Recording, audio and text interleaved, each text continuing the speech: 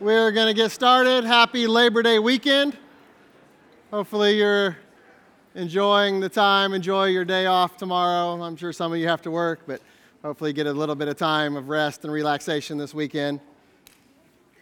As you're kind of getting settled, I do want to encourage you to come back out tonight to our prayer and worship and fellowship. Like Todd said, this is the last one of the summer where we cook out afterwards, and we have big plans for that. So come back out. That's always a great time of worship, of fellowship together.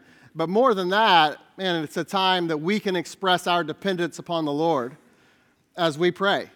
And so we'll be praying for things around the church and some of the things we have going on. And so come back out. I hope you'll make that a priority tonight. I know that you won't regret it. And then come to a life group this Wednesday night. You got introduced to all of our leaders, and so if you haven't been coming, I really encourage you. Now's the perfect time to join. And so get started on that. You won't regret that as well.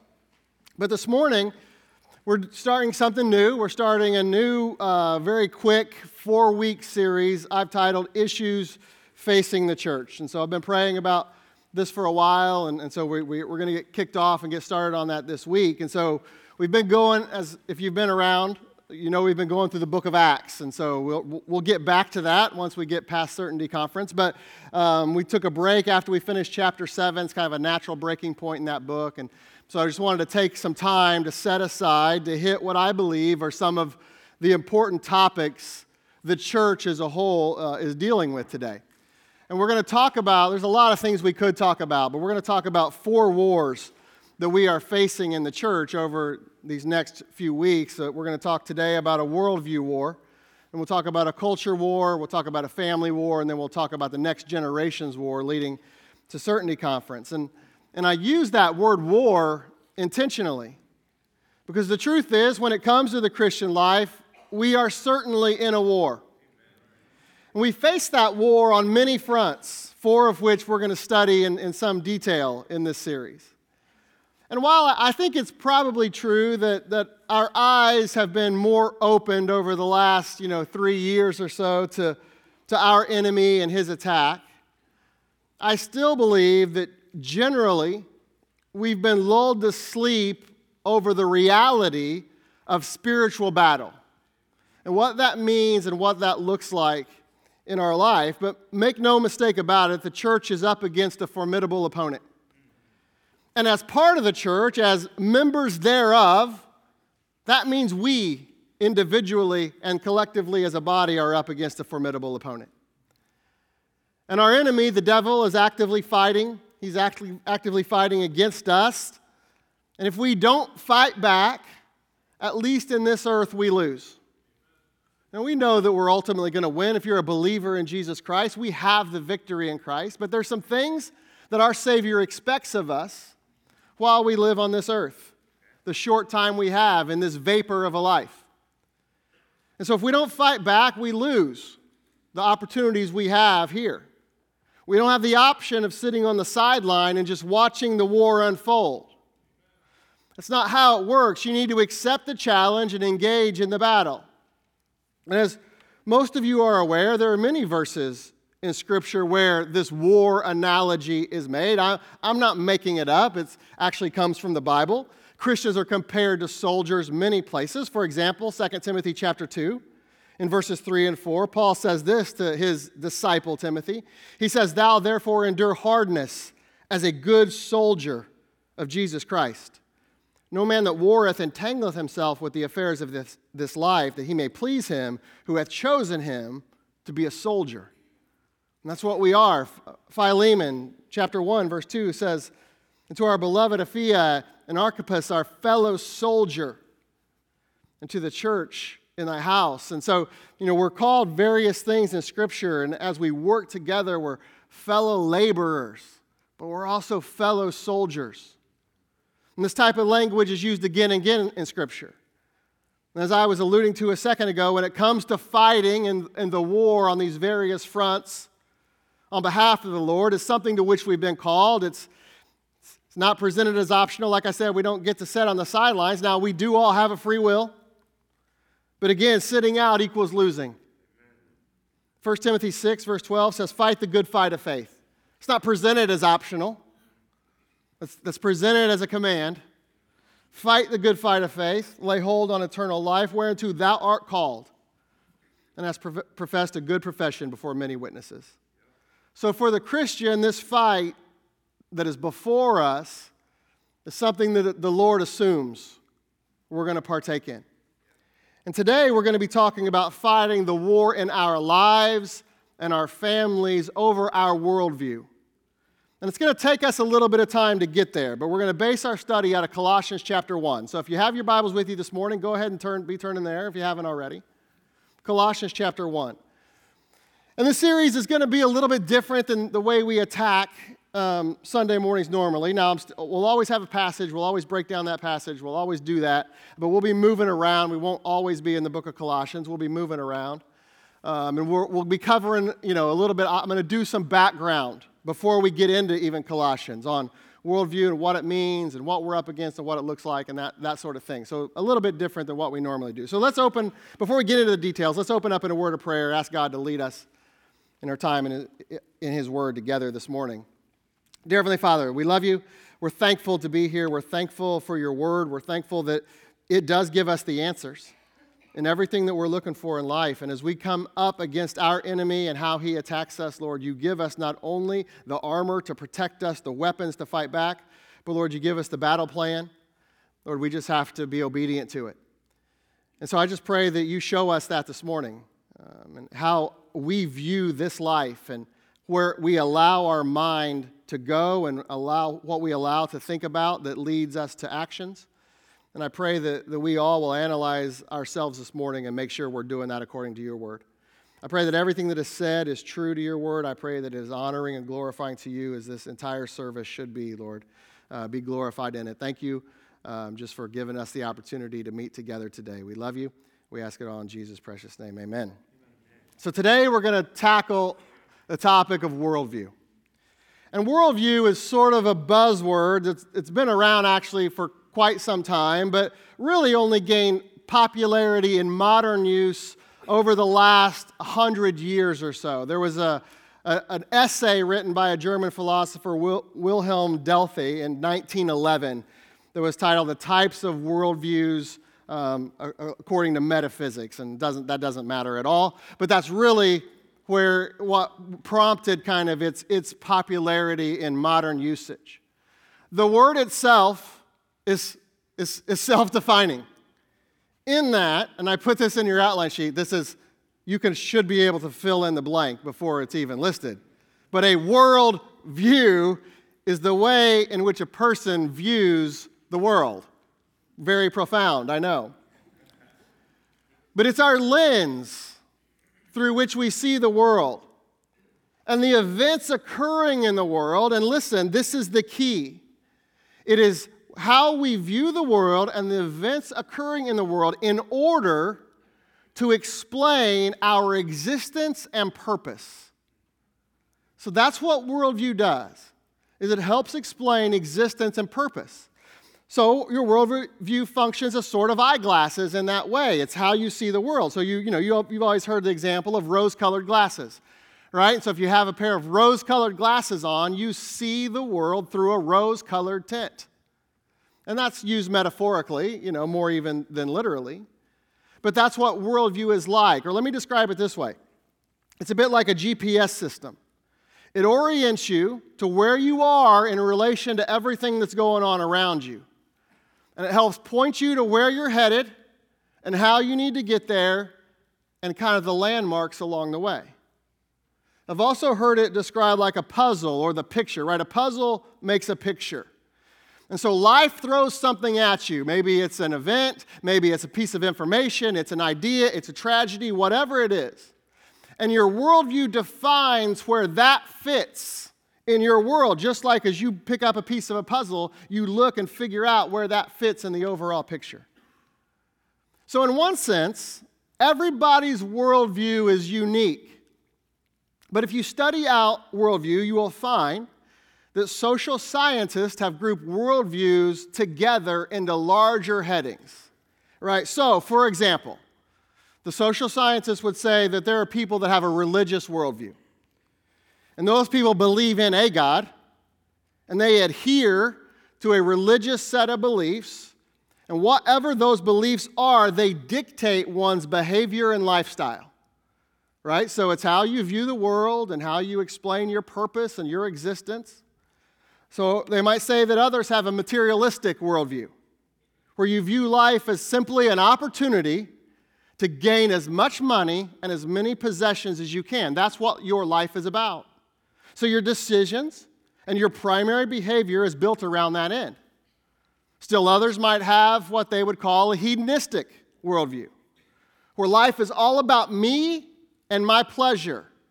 And that pleasure is the only thing that has intrinsic value in this life. So, eat, drink, and be merry. Run after sex, drugs, and rock and roll. Social scientists would also describe a relativistic worldview, where a person subscribes to relativism that states there's no objective standard for right and wrong because truth is relative. It's based on culture, it's based on environment, it's based on historical context. So what's right for you isn't necessarily right for me. And what you may think is moral or amoral, I may not think that. So you be you, and I'll be me. And by the way, that is some of the worst advice you can receive in this life. You be you, that's a bad thing. We're going to talk about it. But there are many more. Those are just a few examples. So I just want you to understand what we're talking about. Now, even though social scientists have created these larger groupings for worldview, the truth is, most people kind of pick and choose, right? They may be predominantly religious or materialistic or hedonistic or relativistic, but not always. It's more nuanced than that. So it can be difficult to figure out or ascertain the precise worldview of a given individual if you look at it the way sociology does. But listen, here's the thing, we're not going to do that. The Bible actually simplifies it all. And at the end of the day, it doesn't really matter what social scientists or sociology says. It only matters what the Bible says. And according to the Bible, there are only two worldviews. There are two. Doesn't matter all the groupings. They fall into two. It's secular humanism versus biblical Christianity. That's what we're talking about. The way the Bible puts it is it's God's way or man's way.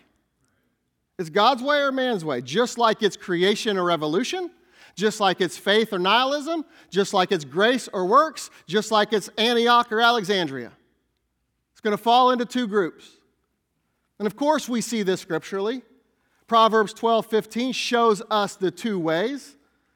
Proverbs 12:15 says, "The way of a fool is right in his own eyes, but he that hearkeneth unto counsel is wise." So there is the way of the fool, and there is the way of counsel. And the counsel being described in Proverbs 12:15 is defined in Proverbs 19:21. That says, "There are many devices in a man's heart, nevertheless, the counsel of the Lord, that shall stand." So that counsel in Proverbs 12:15 is the counsel of the Lord, which, of course, is found today in one place. It's found today in the Word of God. So again, it's man's way versus God's way. It's man's wisdom versus God's wisdom. That is what we're talking about. And the Bible has a lot to say about man's way. Proverbs 14:12 says, "There is a way which seemeth right unto a man, but the end thereof are the ways of death." There's a way that seemeth right, but it's not right.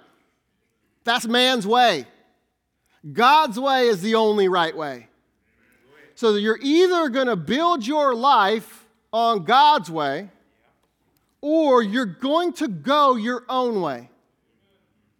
And it's based on man's wisdom, and it's based on human logic and thinking. You're either going to build your life on God's word, on the rock of Jesus Christ, or you're going to build it on your own, on how you best think you can figure it out. We see this in Matthew chapter 7. Verses 24 through 27, Jesus speaking, he says, "Therefore, whosoever heareth these sayings of mine and doeth them, I will liken him unto a wise man, which built his house upon a rock. And the rain descended, and the floods came, and the winds blew." That's the things of life that occur to us or around us, and we have to figure out how they place. And when those things come and beat upon that house, and it fell not, for it was founded upon a rock. And when if you have a biblical worldview based on the solid rock of Jesus Christ, and you know how to place those things. But not, verse 26, "Everyone that heareth these sayings of mine doeth them not, shall be likened unto a foolish man, which built his house upon the sand. And the rain descended, and the floods came, and the winds blew and beat upon that house, and it fell. And great was the fall of it." And many times we see it in Proverbs, we see it here. You have God's way and you have man's way. And man's way is described as foolish. Right? The fool has said in his heart, "There is no God." That's what secular humanism says. So it's wisdom or it's foolish. There are two ways. And it's based on what you think about Christ or what you don't think about Christ. John 3:36 shows us this. "He that believeth on the Son hath everlasting life, and he that believeth not the Son shall not see life. But the wrath of God abideth on him." Do you believe in the Son of God and all that he says that he is, or do you not? There's really, when you boil this down, there are two ways to view the world. This is where the war comes in, though, because for many Christians, we want to live in both worlds. We want to be able to pick and choose. And we want to make our own worldview that has a little bit of Bible, but a little bit of man's wisdom too. And God doesn't give us that option. There's two worldviews. There's two ways to look at it. And so there's Christians that want to claim a biblical worldview and yet act according to their own way. So we're in this ongoing battle, and it is a battle of our mind and how we think and how we view life. And are we going to view that through a humanistic viewpoint, or are we going to view it through God's mind and thinking with a renewed mind that only comes from God's word? This is human logic versus biblical wisdom. It's two opposing ways to look at life and view this world. It's what Romans 12:2 tells us. "And be not conformed to this world, but be ye transformed by" what? "The renewing of your mind, that you may prove what is that good and acceptable and perfect will of God." You see, as believers, we're not to conform our life to the world and the world's way of thinking. No, we are to renew our mind with God's word so that our life, who we are, it proves out God's will. And it proves out that God's will is true and it works and it is good and it is acceptable to Him as we offer our lives a living sacrifice according to Romans 12 verse 1. And it's perfect. It's what our life is supposed to prove. But it'll only do that as if we view life through the lens of the Bible. But the world's way is tempting. But let me tell you what it's not. It's not good. It's not acceptable to God. And it's not perfect. What it is evil and deadly. Even if and when it seems right. It's what we just read in Proverbs 14:12. "There is a way that seemeth right unto a man, but the end thereof are the ways of death." Even when it seems right, if you're using human logic and not biblical truth, you're going to end up in trouble. And when you dabble with the world and view life through the lens of the world, you need to know what you're dabbling in, because you're dabbling in and with the enemy of God. Right? We know from Ephesians chapter 2, we have three enemies. We have the devil, and what's he do? He uses this world and this world system and everything it contains to tempt our flesh. Those are our three enemies: the devil, the world, and the flesh. And when you're dabbling in the world and viewing life through the lens of the world, You're doing it from the enemy's lens. James 4:4, ye adulterers and adulteresses, know ye not that friendship of the world is enmity with God? Whosoever therefore will be a friend of the world, listen, is the enemy of God. Not might be, is. So this is serious business. Because when you're dabbling in the world, you're telling everyone that you have a worldview that aligns with man's way, with secular humanism. And here's what it is exactly. You need to know. So I'm going to tell you, and I put this on your outline sheet. Secular humanism, or as the Bible puts it, man's way, is defined by the following 4 attributes or elements. Because when you look at worldview, I mean, some people will break it down into 5 attributes or elements, but really it's 4. But this is for all worldview. They break it down into attributes or elements, and then they break it down into the larger story, the narrative, which is what we're going to talk about next. But here's what man's way says. The view of God is atheistic. It's atheistic. Ultimately, man is God. So God can't be God. This is a secular humanism view of God. It's atheistic. The view of man, it's evolutionary. It's that man can better himself, and he can continue to improve by learning and gaining knowledge, and he's evolved over time anyway, and he can continue to evolve. That's what secular humanism says about man. The view of truth, it's relative. It's relative, it's not objective. We don't have an objective standard to know right and wrong, to know what is true, what is not. Again, what is true for you may not be true for me. I get to define my own truth. Truth is relative, it's not objective. And the view of morality is negotiated because truth is relative. So you get to negotiate it. What you think is moral or amoral. It's based on all these other factors. And when you're living in the world, listen to me. I mean, look at those words that you just wrote down in your paper. Because when you're living in the world, that is exactly what your life is saying. That is the message that you are sending about your belief system. You see, this is serious stuff, and you say, wait a second. Like, I don't believe those things. I believe in God. I'm not an atheist. I don't believe in evolution. Okay. Maybe you don't. But that's how you are living. It's man's way or God's way. You don't have, the Bible never presents an option of riding the middle. In fact, what God says is, I would rather you be cold. Than lukewarm, I want to vomit you out of my mouth. Or wert thou were cold or warm? Cold or hot? It's one of the options. It's one of the two. And we live. The thing about worldview, here's the interesting thing, is we live, and I'll say this multiple times, according to what we believe. Our life is a reflection of what we actually believe. You cannot hide that. So you say, I don't believe in those things. I'm not an atheist. Okay. But then you believe in a God that you get to define. You're not letting the Bible define who he is.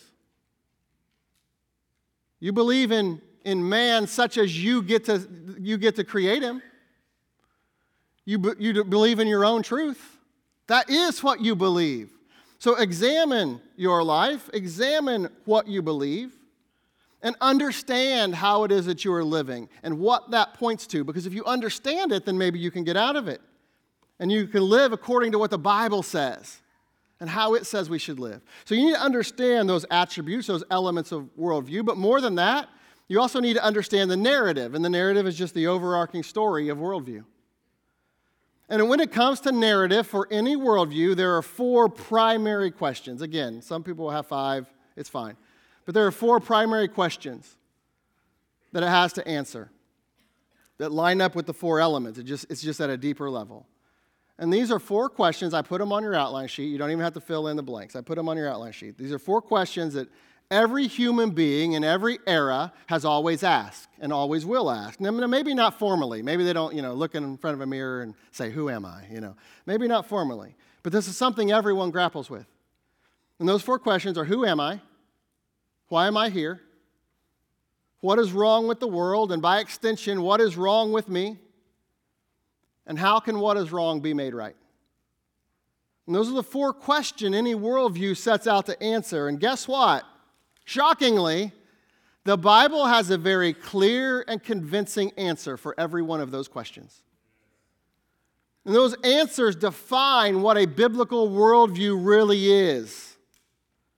And this is important because if you understand this, what we're going to finish out, what we're going to cover next, if you understand this in your heart and not just your head, it will change your entire being. And so hopefully you're still in Colossians chapter 1 because that's where we're going to find these answers. Now you can find them throughout the Bible, by the way. You can find them in Genesis. We could have went to Genesis chapter 1. But they're nice and succinct here in Colossians chapter 1. And again, as a Christian, we're coming at this from a Christian perspective. If you've never accepted Christ as your Savior, then I'm not talking to you right now. I'm going to talk to you at the end. I'm going to talk to you later. But I'm talking to believers in here. If you claim to be a child of God, one who has placed your faith in the finished work of Christ for salvation, then this is how you need to view your life. And your decisions and your actions ought to flow from this view. Again, we behave, we live according to what we believe. For as he thinketh in his heart, so is he. So you need to understand what you believe and really ask yourself how that affects the way you live. And we're going to start with the first question, who am I? And again, we're looking at this from a biblical worldview perspective, so we're asking who you are as a Christian. So our first point is the person. And we see this in Colossians chapter 1, starting in verse 12. And there the Bible says, giving thanks unto the Father, which hath made us to meet to be partakers of the inheritance of the saints in light, who hath delivered us from the power of darkness and hath translated us into the kingdom of his dear Son, in whom we have redemption through his blood, even the forgiveness of sins, who is the image of the invisible God, the firstborn of every creature. Okay, there's some deep stuff in here. All right, listen, from when God first made man, in Genesis chapter 1, the Bible says that man, Adam, was made in the image and likeness of God. Right? You can see that in Genesis chapter 1. But when sin entered into this world, back in Genesis chapter 3, that image was lost. And then according to Genesis 5:3, when you start to see the genealogies of Adam, every person born after the catastrophic event of Genesis chapter 3, every person that was born is born in Adam's image, that of a fallen sinner. So the entirety of the human race was born in Adam.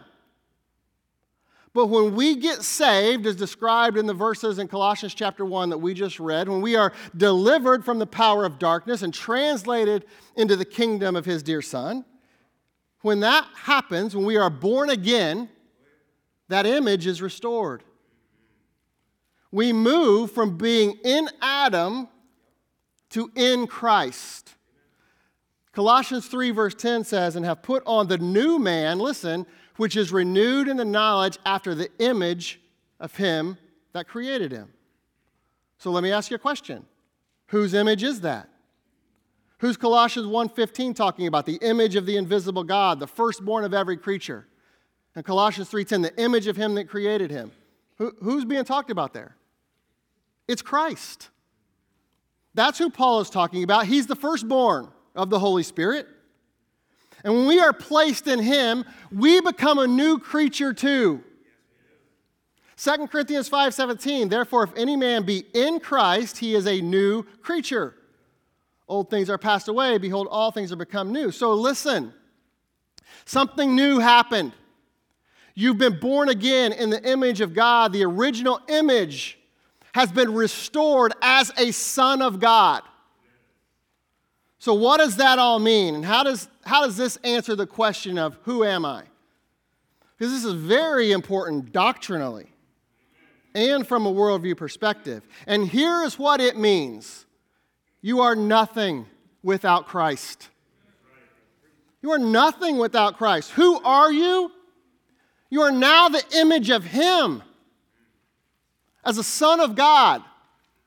So you left your life, your sinful criminal life, and you exchanged it for His.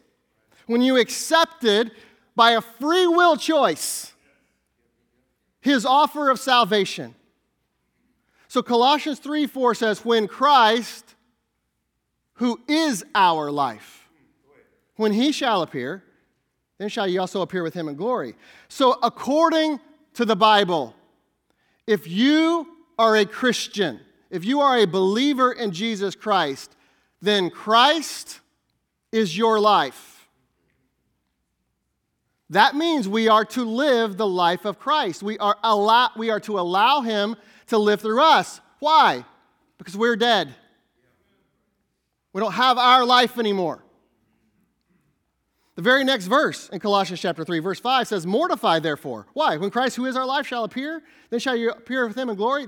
Mortify therefore your members which are upon the earth, fornication, uncleanness, inordinate affection, evil concupiscence, and covetousness, which is idolatry.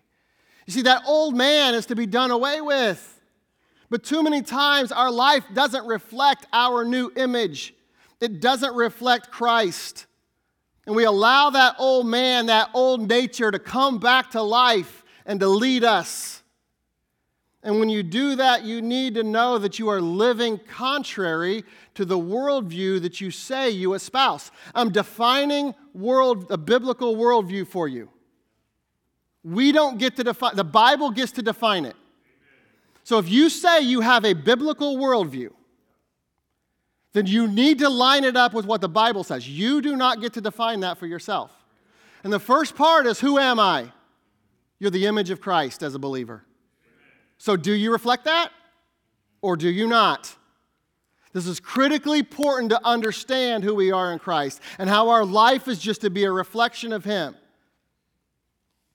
But in order for it to be that way, you do have to understand it. You have to see your life as His and not your own. And let's just be honest this morning. This is a problem many of us, maybe even all of us, face because we kind of like our life. And so here's a problem.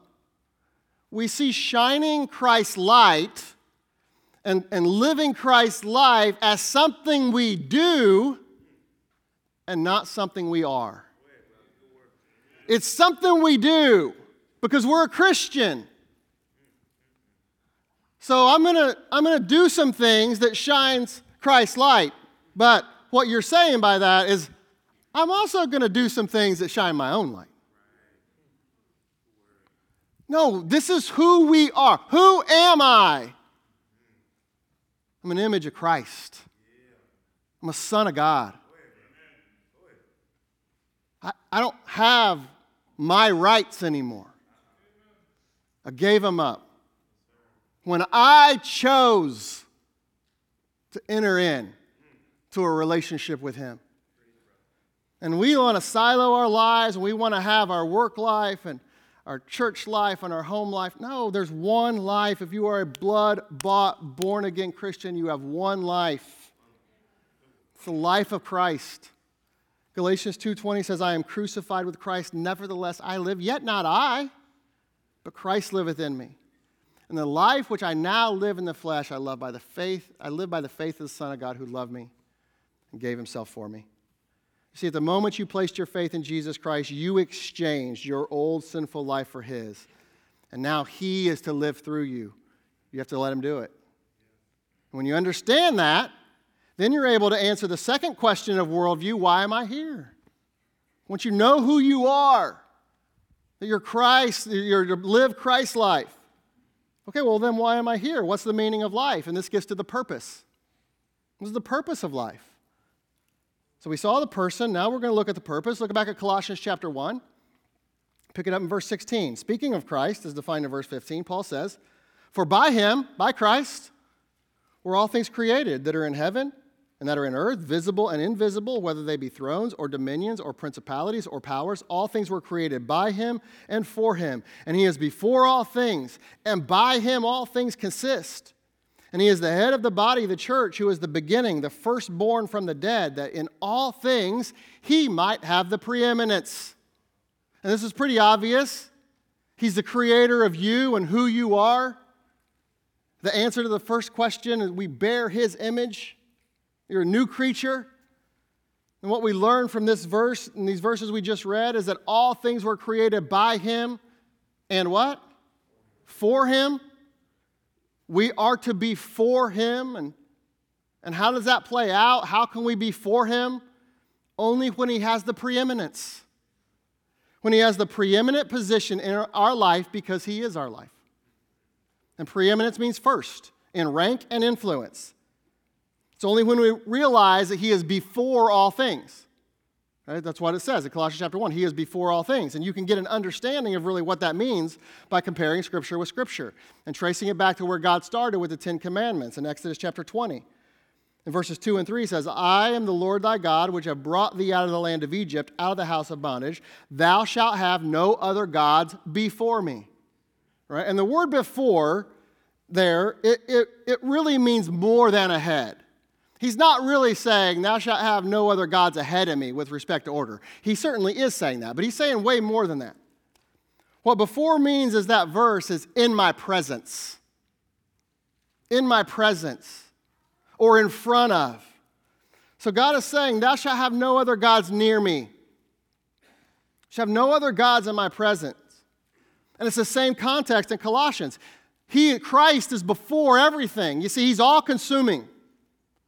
And he's in front of everything, so nothing should be in front of him. So practically, this means that God shouldn't just be first place in your life, he should be the only place. There shouldn't be other places. And hear me, I'm not saying that you shouldn't view other areas of your life as important. Of course you should. Your family, this church, your job, all of it should be very important to you, and you can even order and place them if you want. But what I'm talking about is there shouldn't be any other places with respect to who it is you worship and why you are here. You are here for him. And here's the purpose and the answer to why we are here. It's God's glory. We know this. We've talked about it a lot. It's God's glory. We're not here. We're not on this earth to just consume and enjoy. You're now an image bearer, the crowning glory of his creation. So we're here to bring him glory, period. You don't have to wonder why you are on this earth right now. That is it. That is the reason. Revelation 4:11, thou art worthy, O Lord, to receive glory and honor and power, for thou hast created all things, and for thy pleasure they are and were created. So let me ask you, is that how you live your life? When you answer the question, why am I here? Is it to glorify him, or is it to glorify yourself? And listen, if you think you are the center of the universe to the point that you can't look beyond yourself for God's glory and be compelled to live that life, then let me just remind you of a couple verses. Because Deuteronomy 10:14 says, behold, the heaven and the heaven of the heavens is the Lord's thy God. The earth also and all that therein is. Psalm 24:1 says, the earth is the Lord's and the fullness thereof, the world and they that dwell therein. So let me ask you, like God asked Job in Job 38, verses 4 through 7, if you believe you're the center of the universe, where wast thou when God laid the foundations of the earth? Declare if thou hast understanding. Who hath laid the measures thereof, if thou knowest? Or who hath stretched the line upon it? Whereupon are the foundations thereof fastened? Or who laid the cornerstone thereof? When the morning stars sang together and all the sons of God shouted for joy. Can you answer those questions? I sure can't. You see, this world and this life and the world to come, it's about him. It's about the Creator. It's not about us, the creation. So let's look to him. Let's look beyond ourselves and see what it is that will bring him glory. Because if we don't, then we aren't living according to a biblical worldview. Again, I'm defining it for you. You don't get to pick and choose. What you believe dictates how you behave. So ask yourself the hard questions this morning if you need to. Do you adhere to a biblical worldview? And when it comes to bringing God's glory, there's a prescription for that. You don't even get to pick and choose how you do that. And understanding the prescription begins with answering the third question of worldview, which is, what is wrong with the world? And by extension, what is wrong with me? And so this gets to point number 3, the problem. You see, there is a problem with this world. And there's a problem in our own lives. You don't have to get very far into your day to see that truth. And we see the problem in verse 21 of Colossians chapter 1 that says, "And you that were sometime alienated and enemies in your mind by wicked works, yet now hath he reconciled." And you see the problem in the first 2 words. It's you.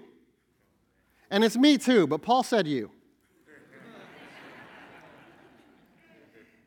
But the fact is that God created his creation to worship him and to bring him glory, but something happened that alienated us from him and made us his enemies. And the cause was wicked words, or a little 3-letter word, sin. That's the problem. We know this. The problem is sin. And through that sin, the entire human race became separated from God, including you, including me. Isaiah 53 verse 6 says, "All we like sheep have gone astray and have turned every one to" what? His own way. "And the Lord hath laid on him the iniquity of us all." Now we'll get to the last part of that verse next, but the beginning explains what's wrong with the world. We've all turned to our own way. Again, it's God's way versus man's way. And secular humanism can't blame itself for what's wrong with the world. So what it explains is what's wrong with the world is insufficient education and insufficient government. Yeah, let's think on that one for a minute. More government's what we need. Whew. But it says the people are ignorant. And so the answer is education. It says they're innocent. Therefore, they need government to protect them. But according to the Bible, neither one of those is true. People are not ignorant and innocent. They are alienated and enemies. And we inherited that from the first Adam, which is why there needed to be a last Adam. Romans chapter 1, verses 20 and 21 says, "For the invisible things of him from the creation of the world are clearly seen, being understood by the things that are made, even his eternal power and Godhead, so that they are without excuse." They're not innocent, and they're not ignorant. Because that when they knew God, they glorified him not as God, neither were thankful, but became vain in their imaginations, and their foolish heart was darkened. The problem is sin. We have a sin problem, and it's a very serious problem, because according to the Bible, sin always leads to death, which is separation from Almighty God. For the wages of sin is death. James chapter 1, verses 14 and 15. "But every man is tempted when he is drawn away of his own lust and enticed. When lust hath conceived, it bringeth forth sin. And sin, when it is finished, bringeth forth death." And guess what? Even for the Christian today, we're talking about a biblical worldview for Christian. The same thing is true of sin in our life. Now, if you're saved, if you are saved and living a life of sin, you'll not lose your salvation. We know that. We are eternally secure if you're truly saved. But sin still separates us from God, and sin still brings death, always. Maybe it's the death of a relationship, maybe it's the death of peace, maybe it's the death of fruitfulness, maybe it's the death of all of those things. It'll be the death of something. So if we say we have a biblical worldview, then we must recognize that when we live in sin, we are the problem. And in those moments, when you're living in sin, that means you have to live your Christian life on your own, because sin breaks fellowship with God. Psalm 66:18 says, "If I regard iniquity in my heart, the Lord will not hear me." And why is that? It's because God can't be around and entertain sin. Proverbs 28:9 says, "He that turneth away his ear from hearing the law, even his prayer shall be an abomination." So if you want to truthfully live out a biblical worldview as a Christian, don't let yourself get into a place where you dwell in or live in sin. That's contradictory. And if you are in that place, own it. Accept it. Accept responsibility. And don't make excuses for yourself. And own up to the consequences. Don't use your environment as an excuse. Don't use your upbringing as an excuse. Don't use past relationships as an excuse. Don't use anything as an excuse. According to Romans 1 that we read a second ago, lost people even are without excuse. So certainly sinning Christians are too. So take responsibility and tell the Lord, it's me. I messed up. I missed the mark. I need to be restored back to you. Pray like David prayed in Psalm 51:10, create in me a clean heart, O God, and renew a right spirit within me. And restore that fellowship with him and get back to living a life that can live out the purpose of your biblical worldview, to bring him glory. And you can't do that while sinning, so don't be hypocritical about it. If you say you have a biblical worldview, then stop sinning. It's that simple. Grow up. Quit being selfish. Think of the Lord. Think of others. Get back to where you started with the Lord. And that brings us to the answer to the final question that worldview set out to answer. How can what is wrong be made right? And this gives us the plan. This is our fourth point, the plan. Because none of these things caught God off guard. And he has a plan to fix all that's wrong. And we see that plan outlined back in Colossians chapter 1. Pick it back up in verse 19. For it pleased the Father that in him, in Christ, should all fullness dwell. And having made peace through the blood of his cross, by him to reconcile all things unto himself. By him, I say, whether they be things in earth or things in heaven. And you that were sometime alienated and enemies in your mind by wicked works, yet now hath he reconciled in the body of his flesh through death to present you holy and unblameable and unreprovable in his sight. If you continue in the faith, grounded and settled, and be not moved away from the hope of the gospel, which ye have heard, and which was preached to every creature which is under heaven, whereof I, Paul, am made a minister. You see, the answer to what is wrong in this world is the gospel of Jesus Christ. That's the answer to everything that's wrong. It's the gospel. Sin is the problem. The gospel is the solution. That was God's plan to make it right. Because through the gospel, the enemies of God can be brought to peace through the blood of his cross. We can be reconciled to him and be presented as holy, unblameable, and unreprovable, but only through Christ. Yes, Isaiah did say that all we like sheep have gone astray, but he went on to say that the Lord hath laid on him the iniquity of us all. What a wonderful plan and solution that God provides for us, because make no mistake about it, we cannot provide that solution on our own. No amount of education, and Lord knows no amount of government can fix that. Only Jesus can. Because there is no amount of education or government that can take away man's sin. Only the blood of Jesus. And how? How is that possible? It's possible because according to 2 Corinthians 5:21, for he hath made him to be sin for us who knew no sin. That's what Christ did. That we might be made the righteousness of God in him. So parents, if you're a parent, you listen to me. All of you who claim to have a biblical worldview, let me ask you a question. What is your child's greatest need? What is your children's greatest need? Is it more information? Is it a scholarship so they can receive an education to get a good job? Is it more supervision? If you claim a biblical worldview, your answer has to be a resounding no. And therefore, your action should follow. Because their greatest problem is not ignorance. It's not even lack of supervision. Your children's greatest need is a relationship with Jesus, because their greatest problem is sin.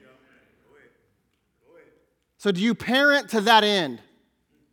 To bring them to a place of meeting Jesus for themselves and then nurturing the ongoing relationship with him?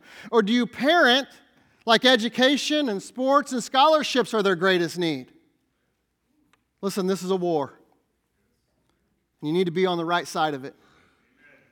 Don't be lulled to sleep by the enemy's tactics.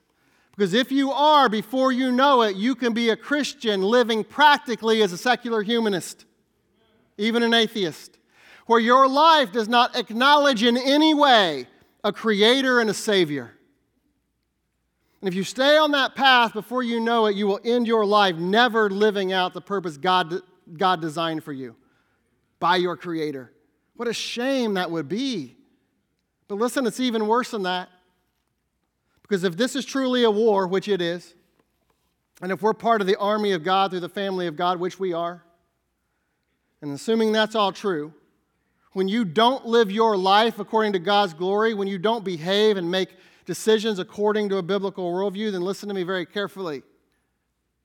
You're a traitor.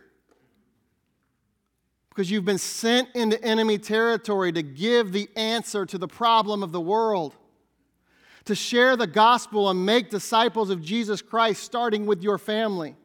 But if instead of fighting that fight, you've made friends with the world, and for all practical purposes are a secular humanist, then you're now fighting for the enemy. Do you see what's at stake? We're highly offended by United States citizens who are traitors and sell our secrets to other nations that hate us, and we should be, by the way. And probably even more than that, we are highly offended by those among us who we believe want to throw away our Constitution and make a new America that looks way more communist than a democratic republic. And we should be offended by that, by the way. But can't you see the spiritual reality and the spiritual parallel of those among us who want to throw away the Bible and live life however they want to live, in a way that seems right to them but has nothing to do with God's way? If that's you, you are a traitor to the cause of Christ, and I say that because I love you and I want to help rescue you. Get back to sharing the gospel and making disciples and making the main thing of your life. That's the way God designed for us to give Him glory. That's the only way we can fulfill our purpose on this earth, so don't miss it. Having a biblical worldview is of the utmost importance because what you believe dictates how you live, and it dictates how you behave and what decisions you make for yourself and for your family. So reconcile these points in your head and live accordingly. Know who you are in Christ, that He is your life, that you have been bought with a price. Therefore, fulfill your purpose, glorify God in your body and in your spirit, which are God's. And you do that by recognizing the problem of sin in the world and sin in your own life. And you get it right with the Lord and you share the solution that you found with everyone you can. And when you do that, guess what? You're living the life of Christ, which brings Him glory. And the cycle goes on and on and on, exactly the way God designed. And you can say without hesitation that you have a biblical worldview. But again, make no mistake about it. There's a war going on over which worldview you will espouse. Make the right choice.